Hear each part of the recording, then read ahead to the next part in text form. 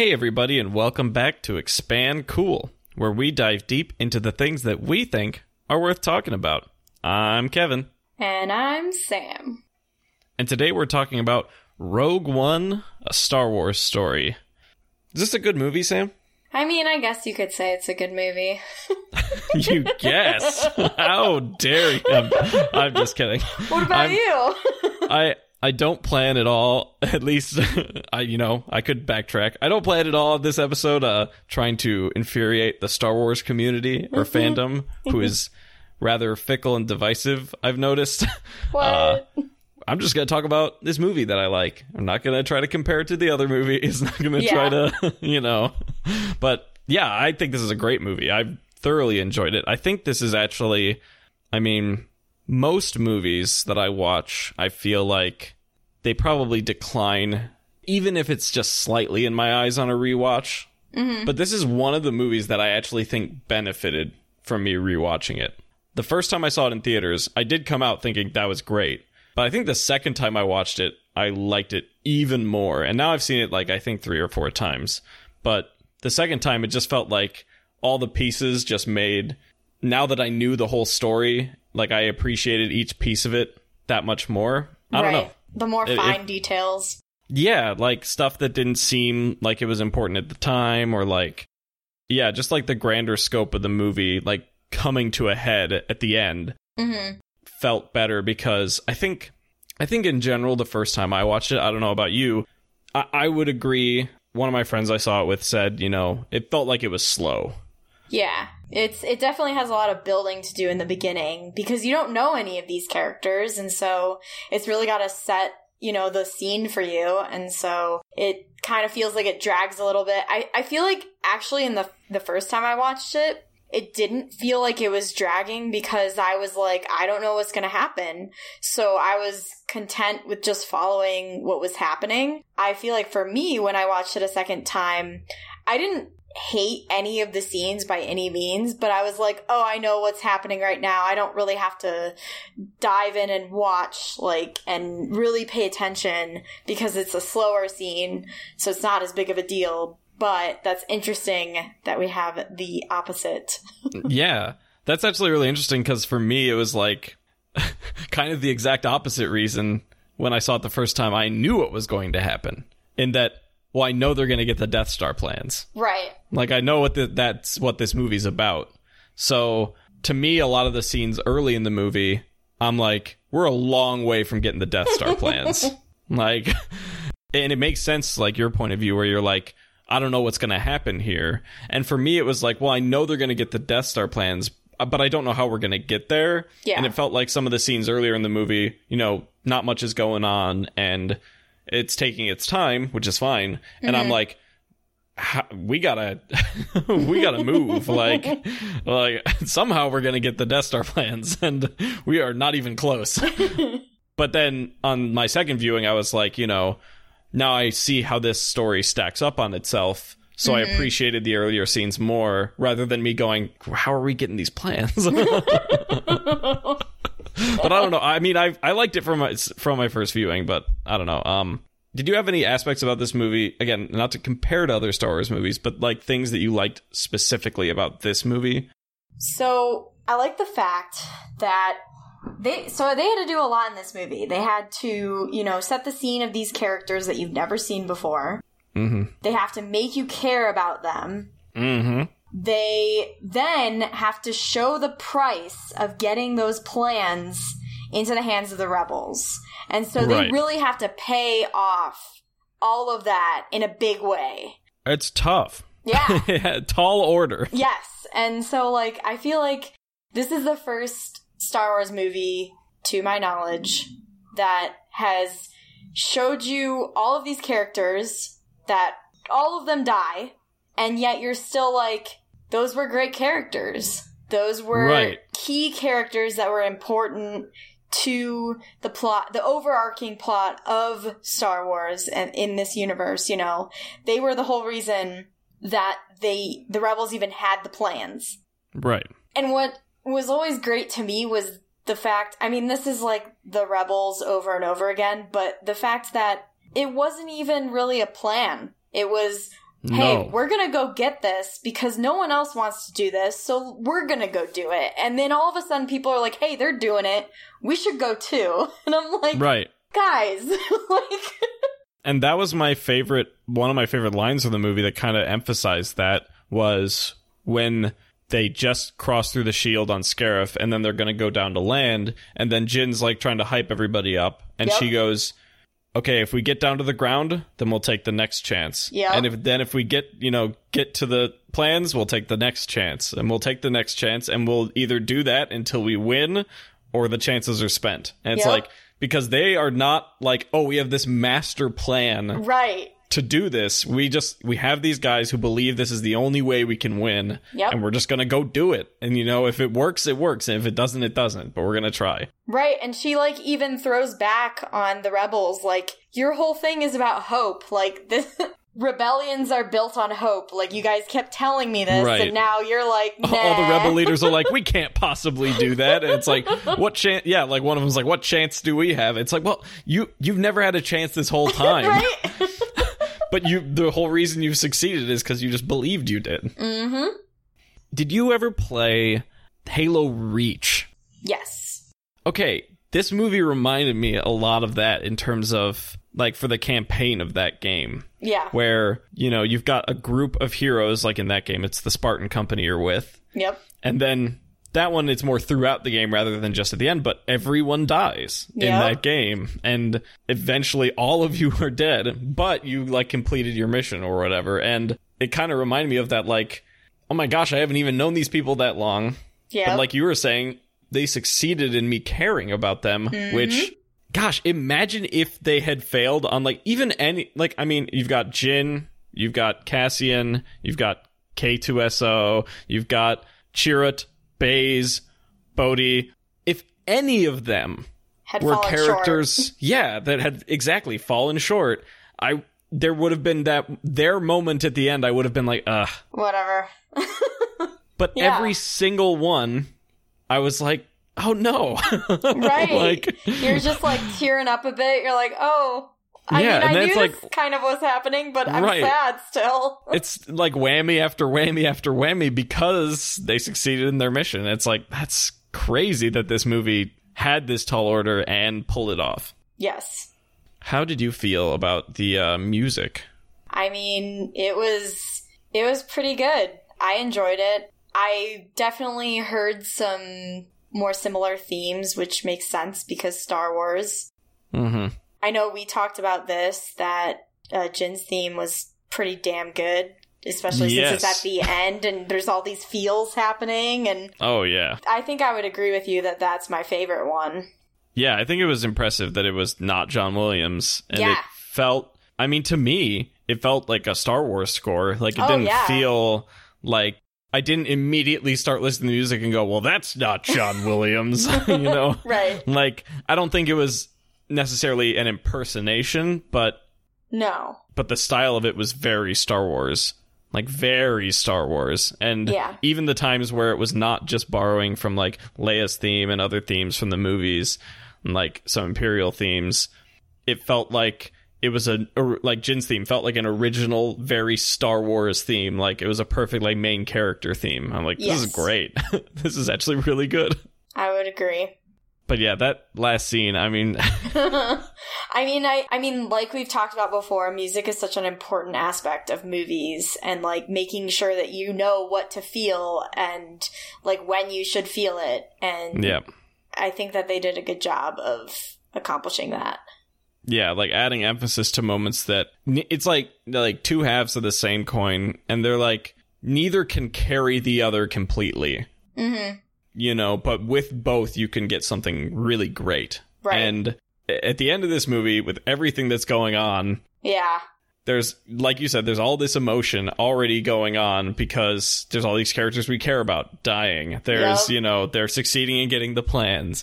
There's Krennic's about to get blown up by the Death Star, and he looks up and he's like, oh, shit. God, that scene is so glorious. Like, you just see the Death Star, and you're like, oh. Every shot of the Death Star in this movie is gold. It is, like, there are so many times where, it's iconic. in the original... Yeah, like in the original trilogy, like, The Death Star was a model. I mean, it was a model, and it's not even that it looked bad. It was just like the reason the Death Star was menacing in the original trilogy was when it blew up Alderaan. Yes. Like that's why it was menacing. It wasn't menacing just seeing it, but now right. This movie has the advantage of, well, we already know it can do that. Yep. It hasn't done it yet, but we already know it can do that. So the first time it's on screen, it's just revealed it in this like slow pan fashion rather than, oh, it's a model in space. Look, it's the Death Star. Right. It's always a like, you know, artistic shot whenever the Death Star's on screen. Yes. And you already have this feeling of dread because it's the Death Star, but it's just amplified by, wow, that's really pretty. Right. Like, oh my gosh.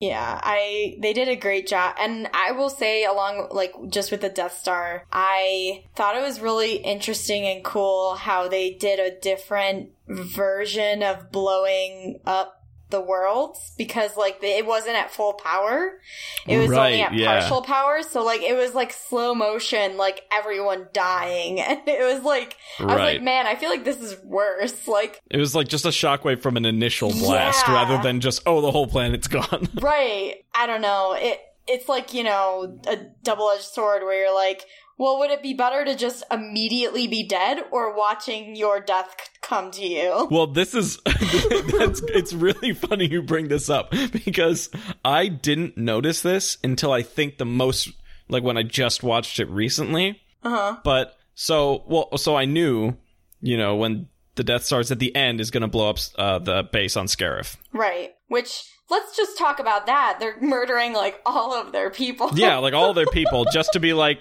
just in case the plans are still there and we can stop them, we're gonna just blow up the whole base. Jeez, a little extreme. Let's just not, you know, we're not gonna bother trying to shoot the antenna or anything, like... No, well, and this is the funny part. Is that they shot it. They do hit the antenna, right? Yeah. So they miss the base. Yep. But they hit just the top of the antenna, and they miss, and then it blows up. And I know, you know, that's what happens. I saw that the first time I saw it. Yeah. But then I thought about it this time. Uh-huh. They perfectly hit Krennic. Yes, you were so right. Because he was on the top of the tower. So he didn't watch himself die. He got vaporized instantly. He got murdered immediately. I didn't think about it until this time. I'm like, oh, like, you're right. I Jin and Cassian are on the beach, like, watching the explosion come. No, Krennic's already dead at that point. He got vaporized at the top. I was wondering, I'm like, oh, I wonder why they didn't pan back to... right, he's dead. I missed that until the last time I saw it. That's really funny. But, gosh, and the first time they use it on Jedha... Oh... I think the explosion is obviously insanely impressive, and like you were saying, the slow-mo, just like the impending Earth is dread. Literally leaving. Yeah, it straight up went into space. There were just chunks of rock floating out of the atmosphere. But the initial setup to that scene is where you just look outside and you see the Death Star eclipse the sun. And I was like, oh, that's an introduction. Yeah. That's amazing. This movie's gorgeous. It looks so good. And then the best looking scenes were all the Death Star for sure. Oh yeah. No, they look so cool. I will say one of my favorite scenes of Jedha is the half buried statue or whatever. Yeah, the Jedi. Yeah. I want that. Like, I want that to be a part of my front lawn or something. Right. Yeah, and I like that that's just like, it's the kind of thing in a movie like this where it needs no explanation. It needs no pointing out. It doesn't need to be like, oh, why is there a thing? It's of course, fine. The Jedi used to be like, you know. I mean, their temple was destroyed there. Like, right. They used to be there. It's the holy city. They worship the Jedi and, you know, all that stuff. So, yep. Yeah, that kind of stuff is always really cool and like sci-fi, like big lore stories like this that have a bunch of stuff going on where it's like, just throw that kind of thing in. That's like, that's really cool. It didn't need to be there, but it's cool. But it's really cool. Yeah, exactly. I think overall, I actually, even though we were talking about how it's slow at the start, I actually do like the pacing of this movie, even though it kind of feels like two movies. Yeah. Like, it feels like before they get to Scarif, and then once they get to Scarif, like, the third act is like its own wild ride of nonstop craziness. Yeah. It's trying to make up for the beginning. Yeah, right. But like we talked about, I think that actually works out really well because they have to have the beginning be slow because we need you to care about these characters. Yep, to build before characters. we kill them off in the third act. We can't have them running around and shooting stuff and have you go, oh, I really like this guy because he shot stuff. Right. No, we need slow scenes of them talking and stuff. We need Chirrut talking all the time and we go, wow, I really like this guy. Imagine if he had just had this, like, the fight where he just bow-staffed everyone, and then we are quickly going on to shooting more guys. I wouldn't have cared about Donnie Yen's character. I wouldn't have cared. Right. But you would have been like, that guy's badass, but, you know. Yeah, but all the, like, heartfelt moments and stuff like that, you're like, oh, I care about these guys, and they're gonna die. They're gonna die. All right, but we're gonna talk about the elephant in the room. The CGI characters in the movie. All right. So we got Grand Moff Tarkin, who's in it a decent amount. Right. And then Leia, who's in it for a single shot. Yeah. 30 seconds, maybe. How did they do on the CGI? So I would say Tarkin looks better than Leia. I would say that he doesn't look real. Like, he looks like a really good version of a real person in a video game. Yes. Every time he was talking, I know we talked about this, but every time he was talking, his like lips kind of moved in a slightly not quite natural way. And like that was the same with Leia. So like if she wouldn't have spoken, she would have looked better than him because she was in there for a second. And so there's a lot of subtle movements that talking has that's really hard to nail. Because, like, there's, like, different muscles and, like, twitches and, like, just things that you don't really potentially think about when you're having to go through and make a CGI person, you know, who has to be a character. So, like, I think that they did a really good job with what they could do, and I am looking forward to it improving.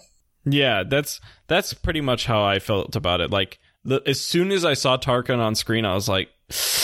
Like I wasn't like completely taken out of the movie, but I was like, oh, that's not a man. that's not a real live man. Yeah, like that's not that guy from that old movie. That actor's dead. And I know that, and I know that's not him. Right.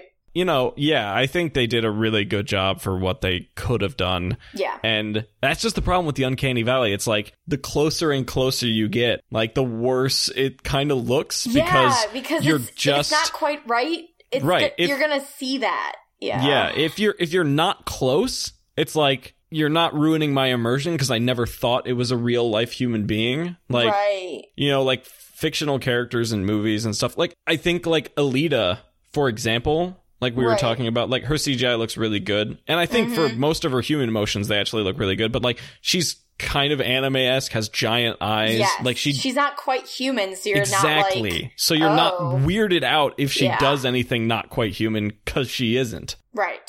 And you know that. But then Grand Moff Tarkin walks on screen. I'm like, oh, I know that guy's a human, but he doesn't quite look it. And the closer you get, but not quite, that's that sweet spot. That's... Once they pass it, it'll be, you know... And I'm sure they're going to get there way sooner than later, so... Oh, yeah. You know, speaking of the bad guys like Tarkin, Krennic, what a great... Again, a bad guy a character you have to introduce in this movie and then pay off and kill by the end. Yep. He's such a great bad guy because, like, he has that... need to have approval from his superiors, so he's like trying so hard, and like you could see this with just any person, so he's more you know, like human, he's more relatable, and you're like, okay, this makes sense. This guy wants to move up, this guy wants to be appreciated by his superiors, and yet he's chosen like the worst superiors to do this for because they don't give a shit about him and his sucking up.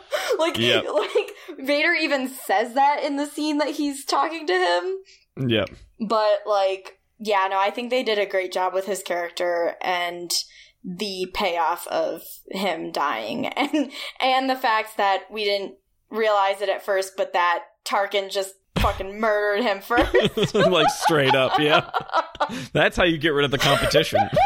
You just destroy the planet. Shoot them with a Death Star laser. That's a little overkill, but it gets the job done. That's what I'm going to do next time I have a really, a competition. When you have a beef, you're going to build a Death Star and shoot him? Hell yeah. Hey, Watch out, guys. To each their own.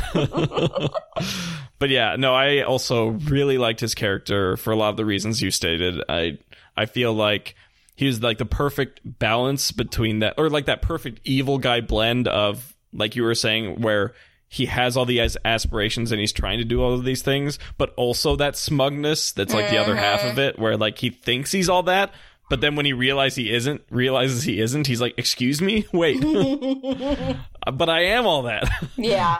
Yeah, and that Vader scene just perfectly emphasizes that. Yep. That like he thinks you're in a room with Darth Vader. You can't be the guy calling the shots. You can't be the guy saying, "Oh, well, I did all this great work." Vader's like, "I'm Darth Vader. Don't fucking care, dude. I'll just kill you if I want to, dude." Like, yeah. Oh yeah. Speaking of Vader, so do you think that he should have been in less of the movie, and then his first appearance be the shot of him being lit up by his lightsaber?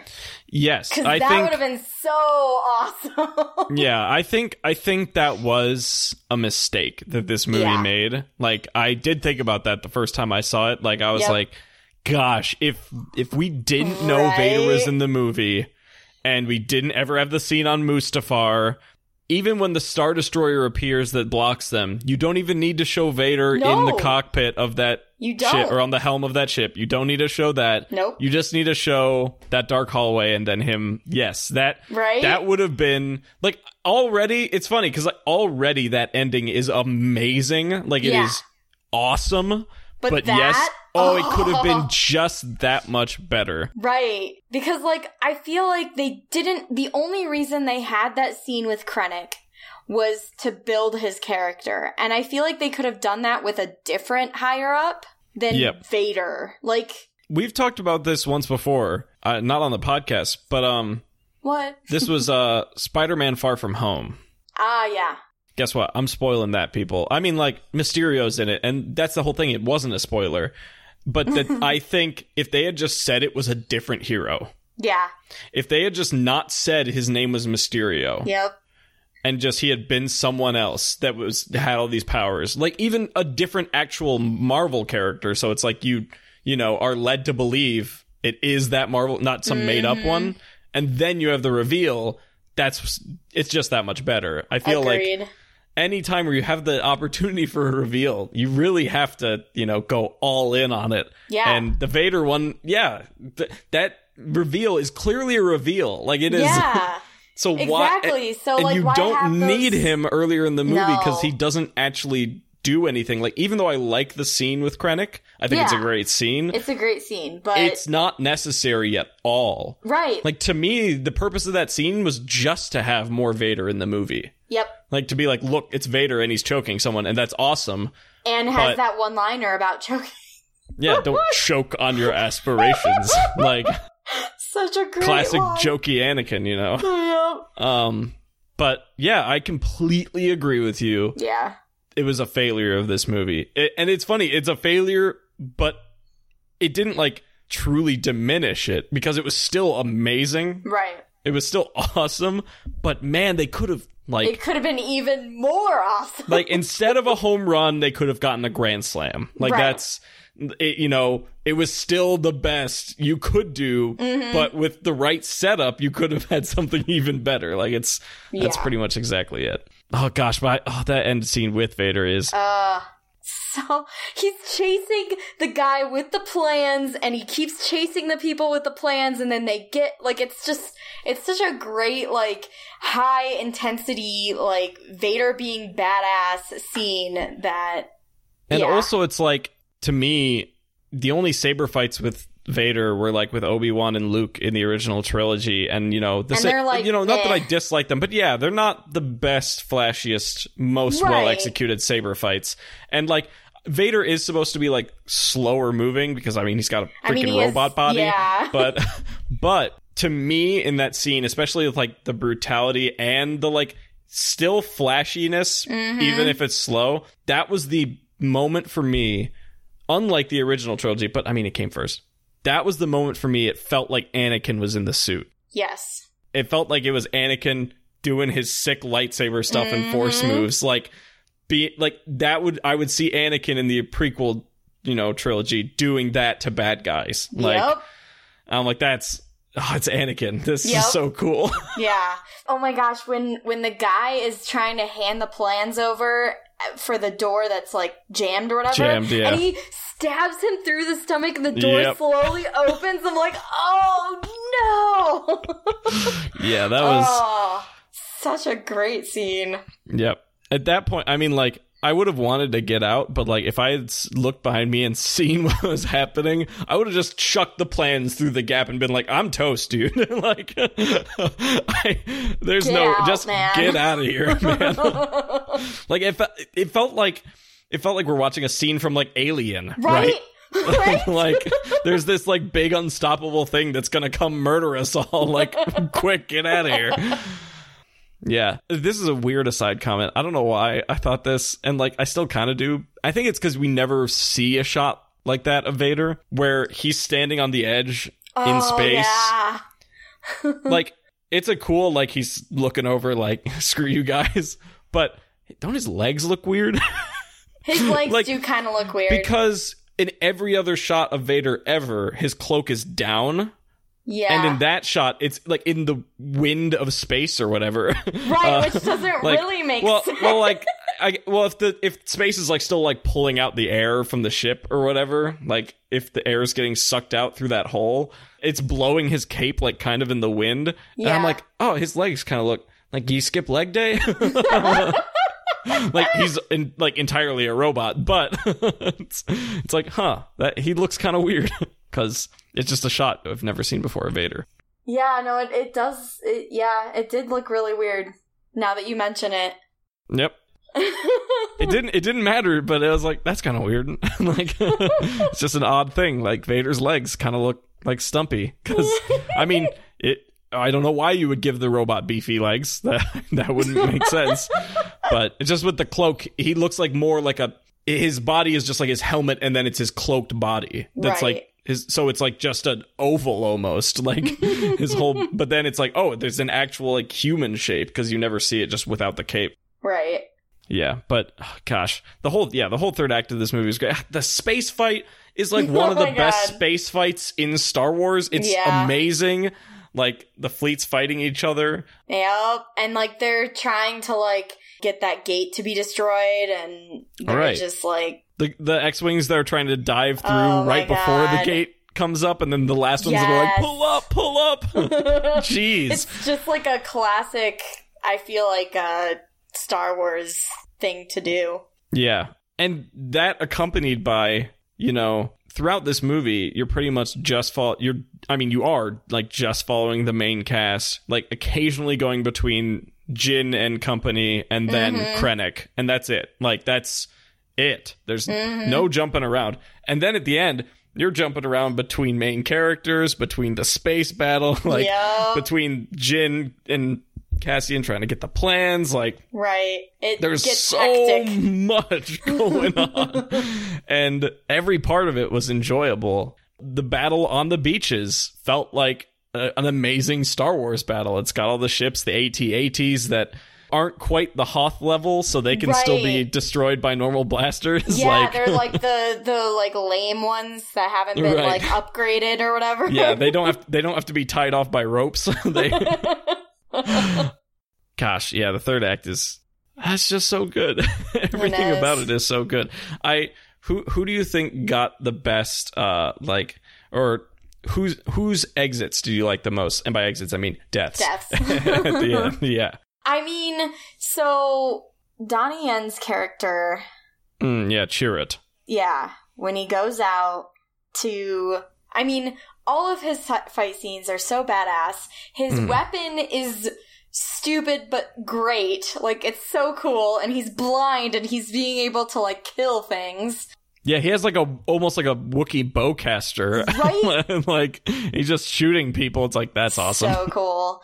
I feel like, you know, when he decides to go out there, he's repeating his mantra of, I am one with the Force and the Force is with me. Like, he just, you know, keeps saying that over and over. He's able to get to the switch.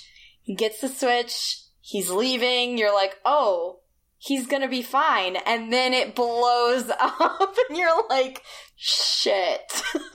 So, like, even though it's not as satisfying, it's like he did something that was very important. The way that his friend then Baze, the way that he, like, you know, he's like, okay, my friend is dead. I have no reason to live. I'm gonna go out, shoot, guns blazing, you know? And right. I feel like that combination, like, one after the other, was, like, a really good send-off. Yeah, and with Baze, like, when Chirrut's dying, you know, he always ragged on him for, oh, just a fool, he's not a Jedi. Yeah. And then he's like, he repeats his mantra to him. Yeah. Oh, man, when he says that, I'm like, the feels, man. Oh, gosh, I'm one with the Force is with me, and I am one with the Force in response. I'm like, oh, no. Yep. I thought, and this is me, huge Star Wars fan, already going into the movie, I felt like that scene even did a little extra for me in that you know, not saying this is canon or whatever, but it felt like one of the things that's always joked about in Star Wars are the stormtroopers. Because, well, especially like from the Clone Wars, I mean, the clones are amazing. Right. Because they're all made from Jango Fett. And they're all the same badass. And all really good. Yeah, right? Like, and so the stormtroopers aren't all clones throughout the whole way. But they're notoriously terrible at aim. Yes.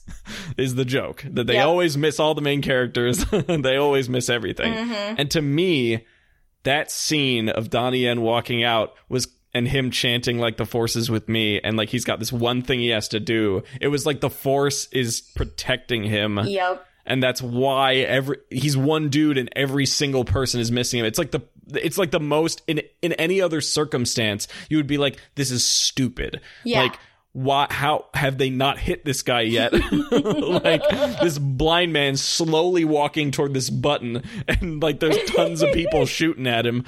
But in that moment, it was like almost explaining why this works for the main characters. It's like, because they've got something they got to do, and then, like you said, he does it and then immediately dies. Mm-hmm. Like, his protection is run out because he did the thing he needed to do.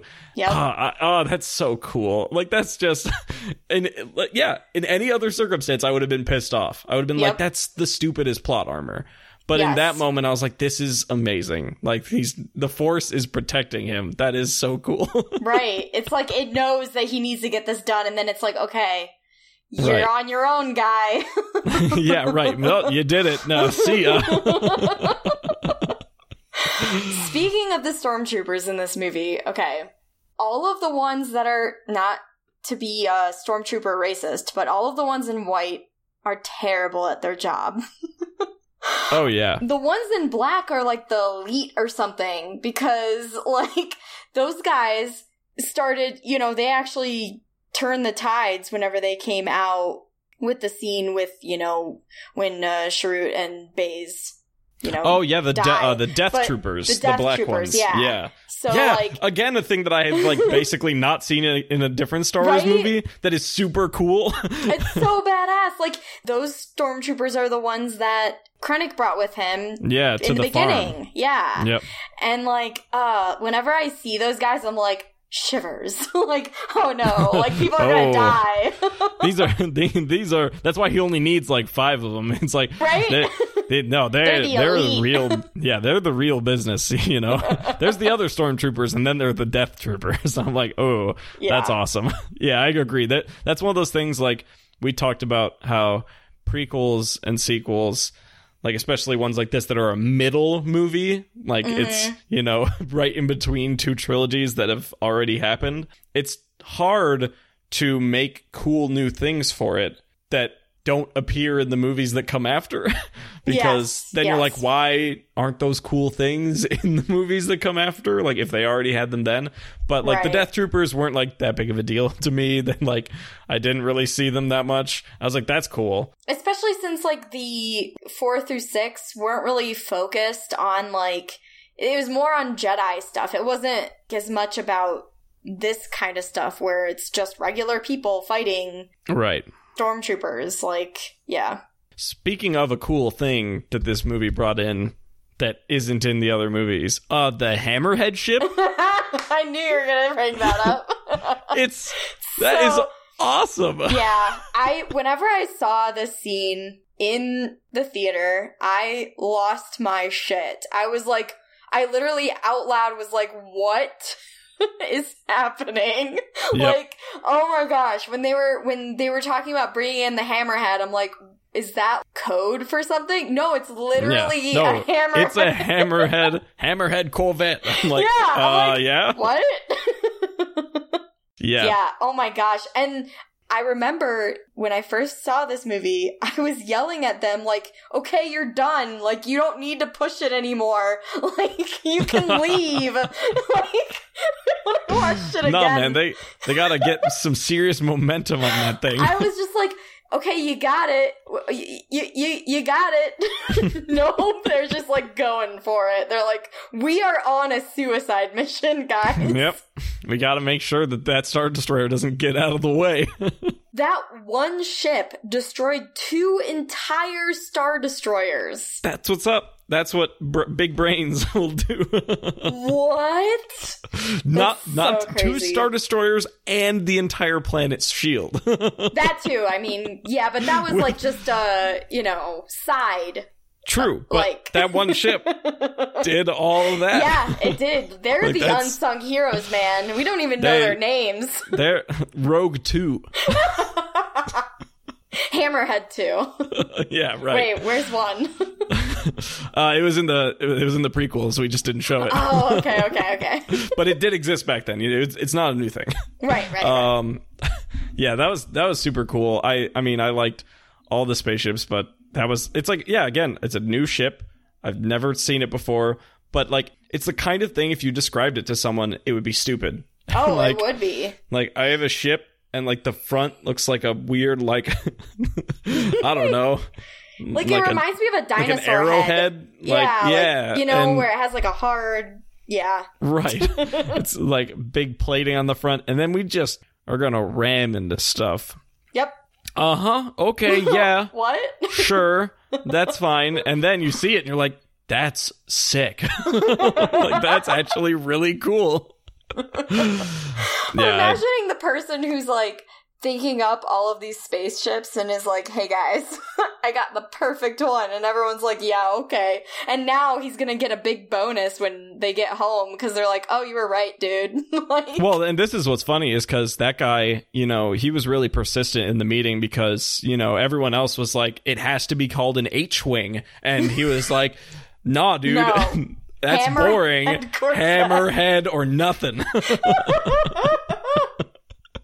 Like, we got A-Wings, X-Wings, Y-Wings, B-Wings. No. Hammerhead. It's going to have a cool name, whether you like it or not. And it earned it. It earned a cool name. It really did. Oh my gosh. So, very random, but I wanted to make sure that I talked about this because I was having an internal debate with myself during this past time I watched it. So, Galen Erso. Yes. Do you think that he is still alive? No, sorry. Continue. Is a bad person for what he did? Ooh, okay. Yeah, like a moral dilemma kind of thing. Yeah, because I was really thinking about this when I watched it this second time. Well, it's interesting. It's kind of like... Because, like, I mean, when you think about it, yes, he did create the Death Star, but just like his reasoning, they would have gotten someone else to do it. Right. And so, like, he's trying to decide, I can have a say in it, and I can put something in there that will help destroy it. Yeah, I think because of that, it's a morally good thing. I think about I'm gonna, not really a spoiler, but actually for my book recommendation last week. So the aliens that they meet in that book, this is the Moat in God's Eye. Mm-hmm. The aliens they meet in that book, the Empire, yeah, it's also called the Empire, has interstellar space flight. They figured out interstellar travel, and the aliens have not. And that's why the aliens are stuck on their planet and haven't gone anywhere. And when the Empire is going there, one of their main things is we don't want to give them the details of the interstellar drive. Right. Because then... It's like a Stargate episode, you know? Like, they can get, like, unchecked. Like, who knows what they'll do if they have the ability to do this. And so, like, one of their main, one of their prime directives is don't give them the knowledge of, like, how to build the interstellar drive. Mm-hmm. But, like, as the book's going on, they're like, the aliens are incredibly clever and super technologically savvy. Just the fact that they know it exists. They can figure it out. Exactly. So it's like, yeah, we might not tell them, so they might not get it done now. Right. But they will get it done. Yeah. And so him not doing the Death Star might have delayed it. Right. Might have made something not quite as good, maybe. Right. But it would have been done. Yeah. It would have been completed in some way, and it may not have been destroyable. Yeah. Oh, yeah, absolutely. I mean, like, I don't know how they would have taken that thing down without, you know, the like, little... immediately destroyed. Trap. Yeah, the booby trap, exactly. Right. Yeah, so I think, like, especially... Because, like, he technically caused his daughter's death. But... Yeah, technically. That's true. But... And technically he caused, like, Alderaan to be destroyed. Oh, yeah. Like, no, he caused a lot of death. He technically caused a lot of death, but technically how much did he save... By it being destroyable. Right, versus if he had done nothing at all. Yep. Would his death count be worse if he'd done nothing? Yeah. Because the Death Star would have still been made and would have still killed a bunch of people. And it may have been up and running for far longer. Right, precisely. So, yeah, I feel like that would be a tough situation to be in. And, like, especially for him, like, so when he was first working on it, he was, like, just part of the Empire. Like, right. It wasn't like a hostage situation. He was just like, no, I'm just doing it. And then he's like, wait, this is messed up. But then afterwards, it's like, his wife's dead, and, like, his child is, like, gone. Potentially dead. So, like, yeah, potentially dead. So, like, it's interesting that in that situation, if I was him, like... Would I have the wherewithal, like, because we're looking at this from, one, this is all fiction, two, like, from an outside perspective, and everything's already happened. If I was in his shoes, would I think, if I don't do it, then the Death Star would still be made? Right. Do I have a reason good enough to do it myself? Which, obviously, he did, because he made the booby trap. Yeah. But it's like, do I think I could even get away with that? Right. Yeah. Like, he had to, like, the fact that he got away with that is... Insane. What? Yeah, like he's got all the most talented... mind. He's got all these super talented engineers with him. Like, none of them would go, isn't that messed up? Like, this one point of failure seems pretty bad. It's like, oh, no, it's fine. It makes it work better. Yeah. No, it's just a secondary failure. It's not a... But... Yeah, I don't know. In that situation, I don't know what I would do. Like, that's good on him for, you know, figuring it out, being clever enough. And Mads Mikkelsen is great. I mean, he was great. I am sad he wasn't in the movie more because he's such a good actor. I think, like, his best scene was his hologram, actually. Like, when he's, like, dying with Jin, sure. But, but actually in his hologram where he's, like, you know... explaining everything. Yeah, like, you know, thinking about the loss of you might even cause me to fail now, and like I'm like, oh my gosh, like this guy, he has gone through so much crap and still pulled this off. Like, yep. Like, again, like, not even just the decision, but I don't know if I would have the strength to do that. Like, I'm gonna, you know, the mental capacity. Like... Yeah, I'm gonna keep building this thing, knowing what it's going to do, but I'm also going to, the entire time I'm constantly under Imperial, like, watch, I'm going to betray them severely. Yeah. I mean, he had nothing to lose, you know? That's Right. probably his thought process is, I have nothing to lose now. True, but like I'm thinking of it like, what if they had found out he was doing the booby trap? Right. So at that point, he's built them the Death Star, and now they can't beat it. Right. Like, that would be... He was taking a huge risk. Yeah. But, you know, so kudos to him, man. I don't know if I could have done it. That's insane. Yeah, I definitely wouldn't have been able to. But I mean, I could have built the Death Star. I mean, that's... Oh, yeah, easily. Yeah. I mean, come on. I mean, it's just a bunch of lasers going into a single point, and then it goes straight to a planet because that's physics, you know. Yeah.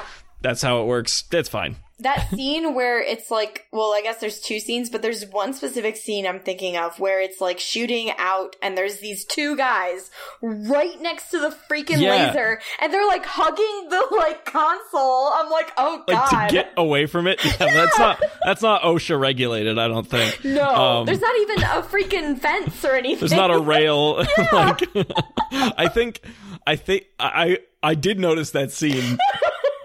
And I think the reason it's there, I can't recall. I think it's because that's what it looks like in the original trilogy. Oh, it is. It's that there's two dudes standing next to the beam. And so they're like, well, that's what it looked like in the original trilogy, so we gotta put two dudes next to the beam again, even though it doesn't make any sense. Yes, it makes zero sense, but yes, you are correct. Like, I remember when I saw it the first time, I'm like, that's in the original. That's why they have this. That's why it's there. Scene. Which, hey, that, you know, they're you know, trying to keep the continuity. I appreciate that. It was just so funny that they were like hugging the console. They're like, it's like they were just like away. getting close to it, like inching up to it. I'm like, that beam, like, I don't know if those inches are gonna matter, dog.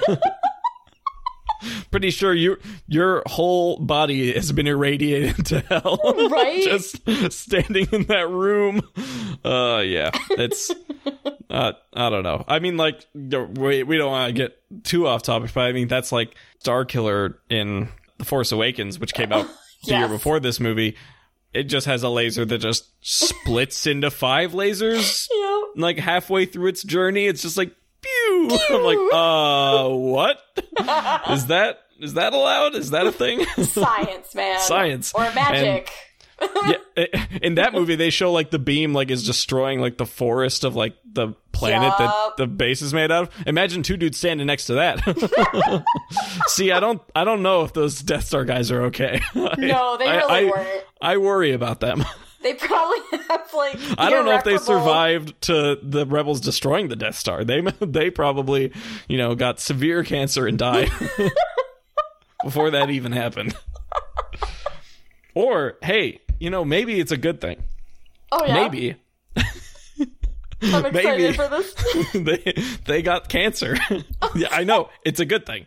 They got cancer, and they couldn't operate anymore, and so they were sent home, and they actually... survived. The science tech is so good, they actually got cured, but they weren't on the Death Star when they blew it up. Oh, man. So, only 2 that survived.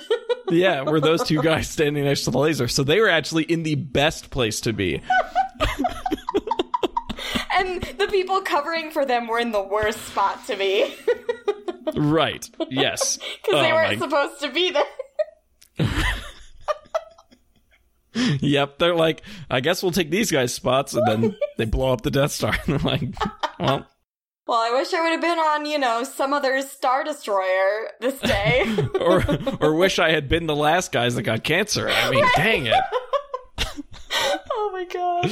Oh, geez. That's exactly what I bet those guys were thinking. They're like, definitely. There's no safer place than right here. Well, switching to something that I wanted to make sure to talk about was K2SO. Because he is the best. I can't believe we haven't even talked about him. He's like the best character in this whole movie. Alan Tudyk, as I've said before, he's like one of my favorite actors, and he does such a great job with this character. Yes. This is in a Disney era where they're upping the ante with every droid they make. Mm-hmm. This droid is top tier. He is so funny. Oh my gosh. Every single thing he says, whether it be sarcastic or, you know, straight man, it's always funny. Every time. Yes. Did you know that was not me? Yeah, right. He casually grabs the thermal grenade, just throws it behind him. He's like, tosses it. Maybe I should have stayed on the ship. Oh, that scene. So good. Excellent character. Yes. All of his lines are hilarious, and his death is really... It's really epic, and he goes out a hero, saving the humans. And heart-wrenching, and it's a droid. Come on, man. He's not even a human or has, facial emotions. Right. He's literally just talking. Yep, they injected a lot of personality into that droid, and they did. I mean, mostly probably because of Alan Tudyk. I mean, but all of his dialogue is so good, and every moment he has is he steals the scene and is hilarious, and in his death he he takes out a ton of dudes. Oh my gosh, so many stormtroopers. He murders so many stormtroopers. Yep. Holy crap. Saves Jin and Cassian.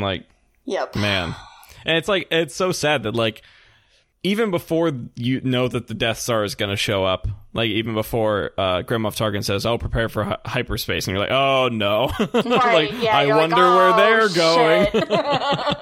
But even before that, it's like all these guys are dying, and you're like, I know Jin and Cassian are the main characters, and they haven't died yet, but it's but they're not in the next movies.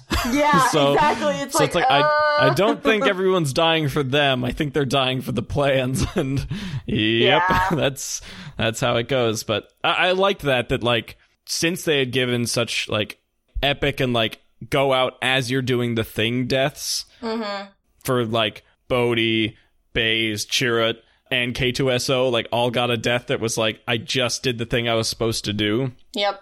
That Jin and Cassian kind of got we get to just kind of walk down to the beach. Right. And hang out for a minute. Right. And I do appreciate the line that Cassian's trying to comfort Jin and is your father would be proud. And it's It's such a perfect line. It's so good. On a million levels. Because one, they're toast. Yeah. They're dead. They are dead. What do you don't, they don't panic in that moment. They're not oh shit, how do we get out of here? Yeah. They've accepted it. And Cassian was the one that was ordered to kill him. Yes. And didn't pull the trigger. And then says, he would have been proud of you. Oh God, this movie, like we said from the very start, I don't know how this movie succeeded in making me have such intense emotional feeling for all these characters that it introduced right at the start. I mean, yes, it's got a whole Star Wars envelope around it, so I care about it just inherently. Right, but you could care about the story more about the characters. Exactly. I mean, for a movie in general that's just a one-off movie. I mean, this movie has the movies before it and has the movies after it, but every character besides Darth Vader is bookended in this movie. Yeah. We introduce Saw Gerrera and he's dead. And then all of the Rogue One is dead. Director Krennic is dead. Galen Erso is dead. So every character in this movie pretty much is introduced at the start, like a normal movie, like a normal standalone movie. Mm-hmm. And I don't know if I can even think of a movie right now that has introduced an ensemble cast. And they killed all of them. Well, not even just that, but if they had killed all of them, or if they killed even some of them by the end, I would care this much. Agreed. Because most movies like that, you would fault them for being why are you trying to introduce so many characters I'm supposed to care about? That's so many movies fail at that, and because they don't try to focus on one or two characters. Right. This movie's screw you. I'm going to introduce all these characters, and you're going to love them all by the end, and then I'm going to kill them all. And it's not going to make you just go, oh, I didn't care about them. Right. It's wildly impressive. I still don't get how they did it. It's the pieces are there in front of me. I've seen the movie, and I'm still how did they pull that off so well? It's amazing. I love this movie. It's so good. Yes. I think that it's a great emphasis to show, Leia's whole thing of, you don't know what sort of price we had to pay. Yeah. This is the kind of thing, like, when they announced this movie, because this was the first Star Wars story movie. Like, now we've had Solo, and there's going to be more, like, that are not strictly episodic, like, trilogy movie or whatever. Yeah, that's like a one-off, but it's still involved in the story. And, like, especially this one where it's, like, episode 3.9. It's like in between, Yeah, it's like, it's right before 4. Immediately is followed by 4, exactly. Right. This is the kind of thing, this movie never needed to exist. Like, there was never a point where I was like, but how did they get the Death Star plans? Right. And so when they said, we're making a movie about how they get the Death Star plans, quite frankly, I was like, okay. Yeah. I was like, all right. I mean, cool.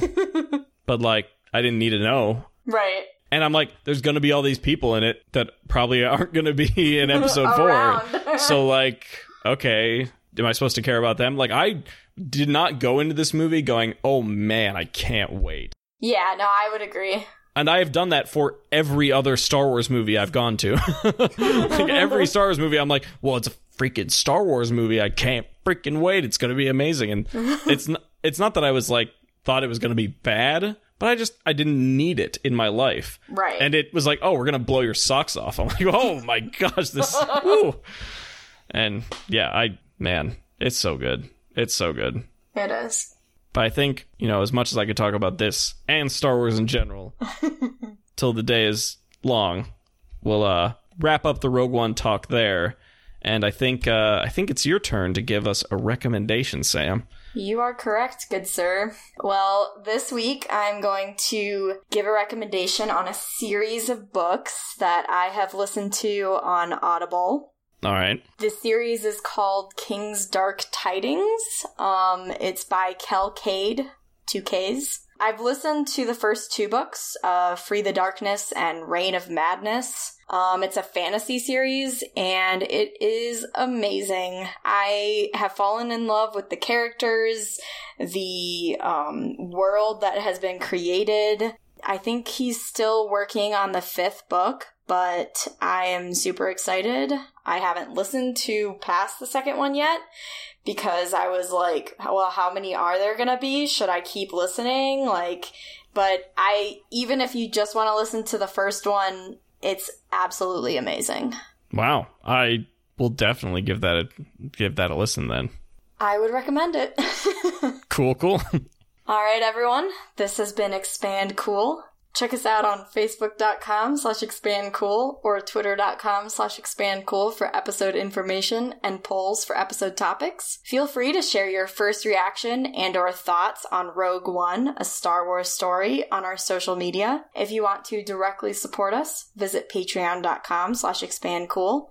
Tune in next week for our discussion on Diablo 3. I'm Sam. And I'm Kevin. Thank you for listening.